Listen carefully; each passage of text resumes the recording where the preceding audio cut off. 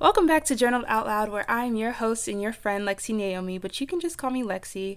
I hope you all have had an amazing week. I hope some of you were able to implement some things from the last episode into your routine this week. If you haven't listened to last week, please go back after this one and give it a listen because I think it's super important.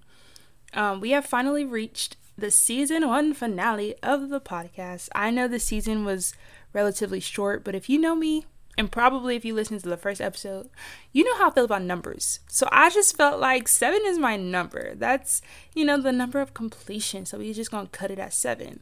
Now, I had a lot of ideas regarding this episode, but I decided that going forward, I would set this episode as sort of a precept for the next season and possibly even after that, because I believe that rejection is rooted in so many issues that we have, and it's this uncontrollable part of the human experience. And I think it hurts so much because God's original design is love. God's original design is unity. God's original design was for his creations to never be without his presence. And in short, Satan just kind of messed it up for all of us. So we deal with rejection, and we deal with it in so many different areas of our lives. So I'm going to talk about 3 different forms of rejection: parental rejection, self-rejection, societal, or relational rejection, however you want to put it. These are not psych terms as far as I know. These are just, terms that I use in my mind, and I'm going to explain them all as I think about it. I'm also going to do something really vulnerable and special, and I'm going to be reading some of my journal entries from some years back so you can have a true look into my mindset as I was going through these things. So let's start with parental rejection. I've probably mentioned this a couple times. I think I have. But I basically come from what they call a broken home. My dad and my mom, my biological dad and my biological mom, separated when I was 1, I think. And so I lived with my mom primarily. And when I was 4, my mom allowed my dad to have me full time for a year. And with moving in with him, his girlfriend at the time was living with him and her 2 daughters. So I had a stepmom and 2 stepsisters, and I did not have a great experience living with them. I won't get too detailed, but it just wasn't a good experience. I was not treated well that whole year, and I was still a baby. I was 4. And so I really struggled that whole year with feeling rejected by my stepmom and also feeling rejected by my stepsisters. And then I felt rejected by my biological dad because I never saw him stand up for me or anything. So after I moved back with my mom, my relationship with my dad was always really rocky until I got really vulnerable with my dad back in 2019. And I told him how much our history hurt me, because my relationship with my dad was just we would talk on birthdays and holidays, and I would maybe talk to him 2 or 3 times a year, really. And I kept in touch. That's his side of the family, like my grandma, my aunt, my uncle, but he and I just didn't have this great relationship. But now we have a really good relationship, so thank God for healing. And even though I have a super neutral relationship with my stepmom, I also have a good relationship with my brother, who just gave me a niece, by the way, and I cannot wait to meet her. But because my parents were separated, of course my mom got remarried to my stepdad. And with that, I felt rejection in the sense of feeling like my mom always put everyone else in the family before me at a very young age. And my mom got remarried when I was 9 years old. And then my sister was born when I was 11. So I felt like at a young age, I was pushed further and further away from importance. And I don't know if that's when the mental illness started, but I remember seeing the world in darkness all the time, unless I was at summer camp or after school program or at school. And it really fell apart on a day that really made me believe I was forever on my own. I was home with my stepdad, and he had spanked my sister for something I didn't agree with, and I still don't agree with to this day, but who's perfect? But I wanted to stand up for my baby sister and protect her, and it backfired on me. My stepdad yelled at me, and after he did that, I basically shut myself in my room. But when my mom got home, she didn't even take my side, and it hurt a lot. And when we all sat down to talk about it, my stepdad got really angry and loud, and I don't think he had ever gotten that aggressive with me before. And they were trying to get me to answer a question. I don't remember what the question was, but I couldn't answer because I was scared. And when I told them that I was scared, they were just like, scared of what? And I still wasn't answering the question. And I don't know about anybody else, but I know it's very common in African American households. If you do not speak when you are spoken to, it's not a good situation. So my mom went to go get the belt, and I got even more scared. So I ran out of our apartment, and my mom locked the door behind me. And this was at night, so it was dark. And when I couldn't get back in the door, I tried knocking on the patio door. And when my mom opened the door, she was like, if you want to run away, then go.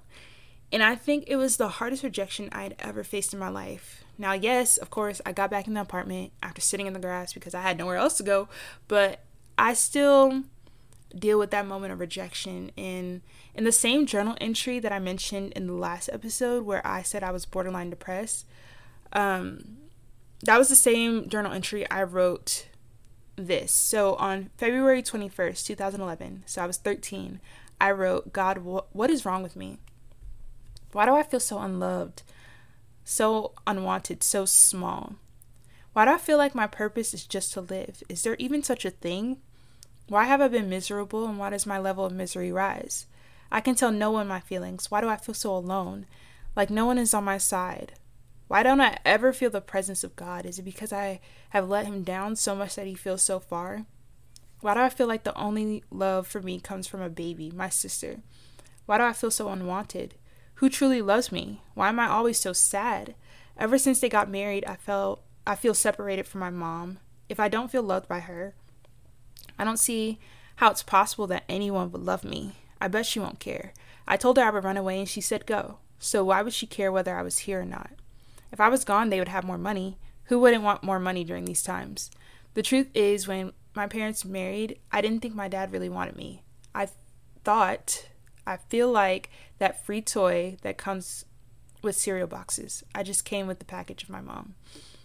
And that was only a portion of this long journal entry. But from then on, I maintained this mindset because now I didn't have like a real dad, and I didn't even have a mom who wanted me in my mind. And I felt like as I got older, this just got worse because they had my younger sister, and then they had my youngest sister a couple of years later. I think I was 15 when she was born. No, that's a lie.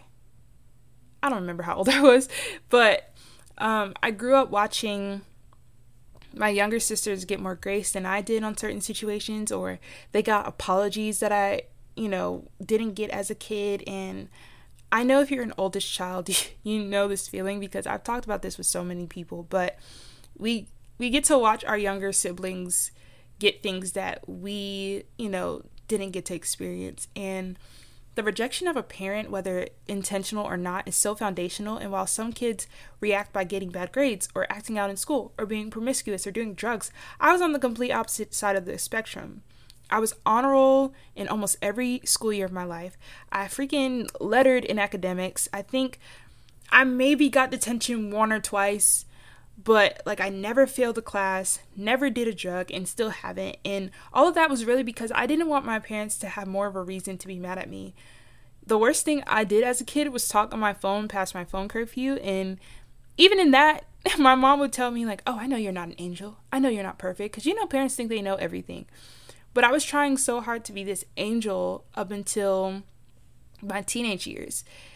And with all of that came with rejection of myself. As you see in the last journal entry I shared, thinking that my mom and stepdad didn't love me while also feeling like my biological dad didn't want me or wouldn't protect me, I started to talk down on myself. I started to believe that my worth was only in as much as my parents loved me, and I started really struggling with self-hatred. I literally used to lay in bed and wish and imagine that God would just scrap me and just start over. I would lay in my room at night and imagine waking up with this new life and maybe always growing up in the South instead of moving from New York to Georgia and having this beautiful home instead of living in an apartment and becoming a cheerleader in middle school and having all of these friends, because I just felt like I was too broken, too messed up, and too parentless to have a normal life. In my teen years, I felt like my life was just too damaged for repair. And although I believed God because I'd always believed in God, I didn't really have a healthy view of God. I felt like a burden on my parents, and they were holy and they were Christian, so it's what my Father in heaven must think of me. I felt like God was always mad at me, and I thought that God was so mad at me that even if I pursued thoughts of harming myself, God wouldn't let me into heaven. And I let Satan take hold of my mind, and it drove me into this fear-based view of God. I felt like every time I messed up, God was waiting for me to mess up so he would just let me die so I would have to go to hell. And that's such a scary view of God. There was another journal entry I wrote just a few years ago in 2019, because changing this view of God is still very new to me, but it also shows, this journal entry also shows how I was thinking up until 2019, because honestly, it wasn't until this year that things really started to, shift. And now this is October, hold on, I might be wrong. This might be the wrong entry. So this is, it is October 21st, 2019. And I wrote, "Am I a real Christian? I find myself asking that lately. I want so badly to be sure of my salvation, but everyone's views start to confuse me. If I struggle in an area of sin, am I not a Christian? If I don't read my Bible every day as soon as I open my eyes, am I not a Christian? I hate feeling like I'm not good enough. Am I a bad Christian for wanting to be married and experience sex? How is everyone else so sure that they are good enough to go to heaven? I'm so torn between believing that God is this understanding and loving God and believing that God is this angry God who is just waiting to send people to hell. I think I know, but to be honest, I'm not sure that I know." And I just think that's such a sad way to view Christianity, wanting to be a Christian, but not sure if you're valid enough for Christianity, and wanting to believe and trust God and know that he's loving and understanding, but also not knowing if he's just waiting to send people to hell. And this was all within the same timeline that I was struggling with friendships, struggling with anxiety, struggling with depression, and all of these things that I've discussed in previous episodes. And I was just, really disgusted with myself. I would literally ask God why he created me and why I was even here. And if I could just go back to talk to teenage Lexi, I would tell her these things that I'm saying to you as the listener. God has so much more for you than the misery you're experiencing. Your parents are not God, and their mistakes are not a reflection of your value. I don't care if your parent left you. I don't care who or what your parent didn't protect you from. I don't care if you are not accepted by a step-parent. I don't care if your parent is in jail or has another family. Whatever it is, their actions are not a representation of what they think about you, but it's a representation of what they think about themselves.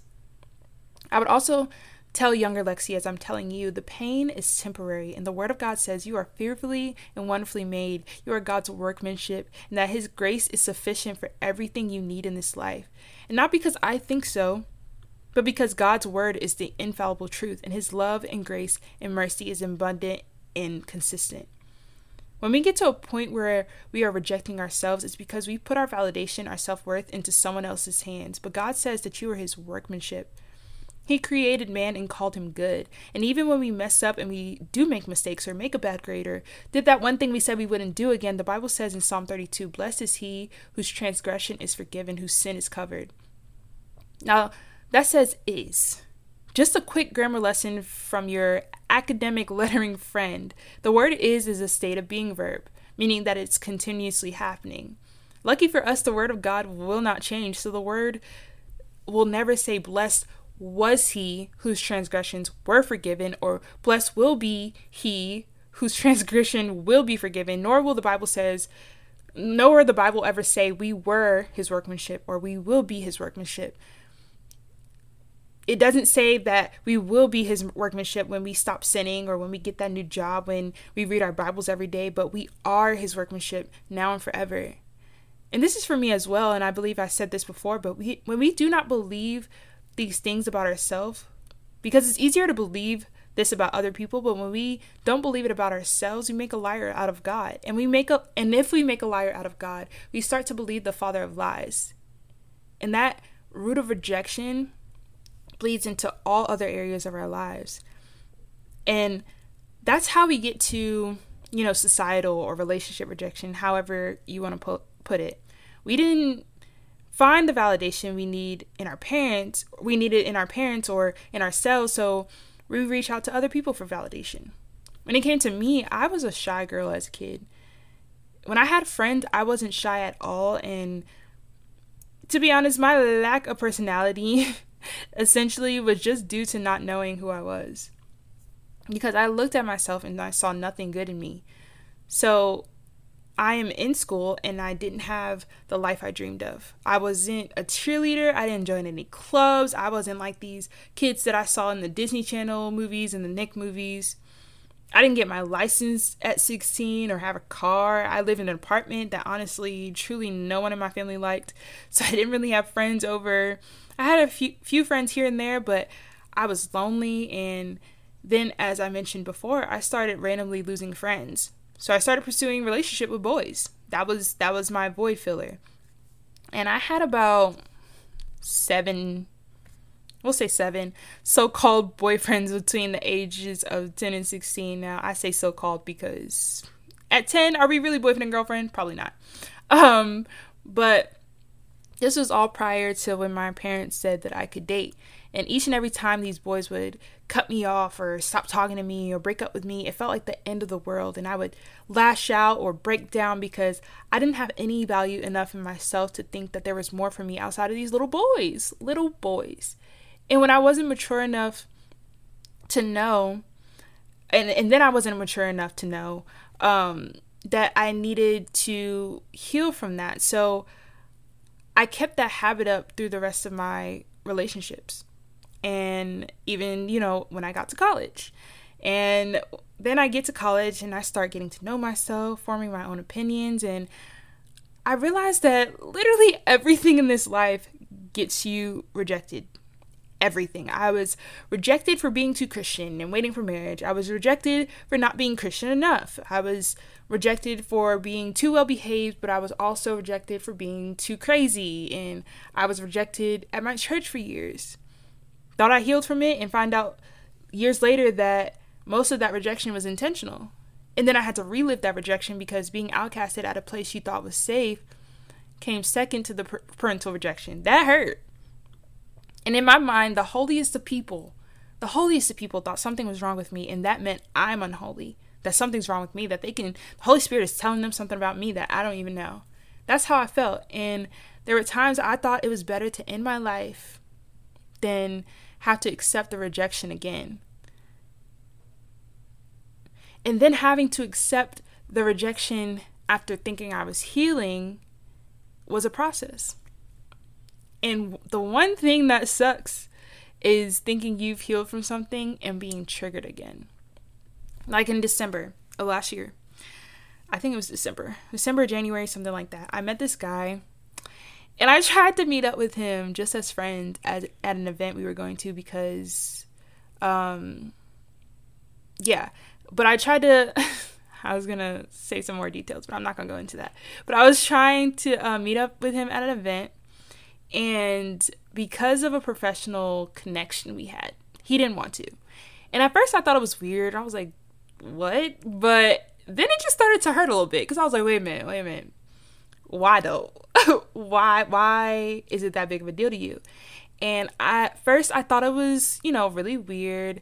And then I was like, you don't have a reason to reject me. And I thought maybe it's because I'm unattracted to him, or maybe it's because I'm boring, or maybe he has a girlfriend he hasn't told me about and he thinks I'm trying to like get with him, and maybe I'm just making myself look stupid by asking him to meet up, and he has like this whole other life, you know, with this girl. But anyway, I slipped back into this habit of like self-rejection and finding all of these reasons to reject myself because of what someone else thinks, or, you know, what someone else did to me. That's what I always did, right? And when I got to this point, I really prayed because it really upset me for like a good 3 weeks. Like I was like so confused and so hurt for maybe 3 weeks to a month. And I hated that because it really wasn't that big of a deal. And I knew that, but it showed me that I still get triggered by rejection. And now, you know, we're pretty cool. Like there's no beef with him. There's no shade. Like, you know, we're actually really cool. But even to this day, you know, I do get triggered. I get triggered when I walk into new environments and people aren't super friendly when they meet me. I get triggered when I say something and no one cares, but someone else says the same thing and all of a sudden it seems so profound. I get triggered when people don't, you know, well, people I value, not everybody, but when people I value don't invite me to important events in their lives, or when my mom excludes me when the family is going out, whether it's intentional or not. And I've talked to her about that, so it's all good. But it's really like, ma'am, am I not your child? Like, shouldn't I be included in this? But anyway, there are all of these little tiny things I feel, you know, rejected in because it is so deeply rooted, and it seems like every time I think I'm fine, I'm not. But what I do know is that by strengthening my relationship with Christ, I began to get the tools I needed to know, one, what could trigger me, and two, how to rewire my brain to not always let the enemy convince me that my worth is in this moment of rejection.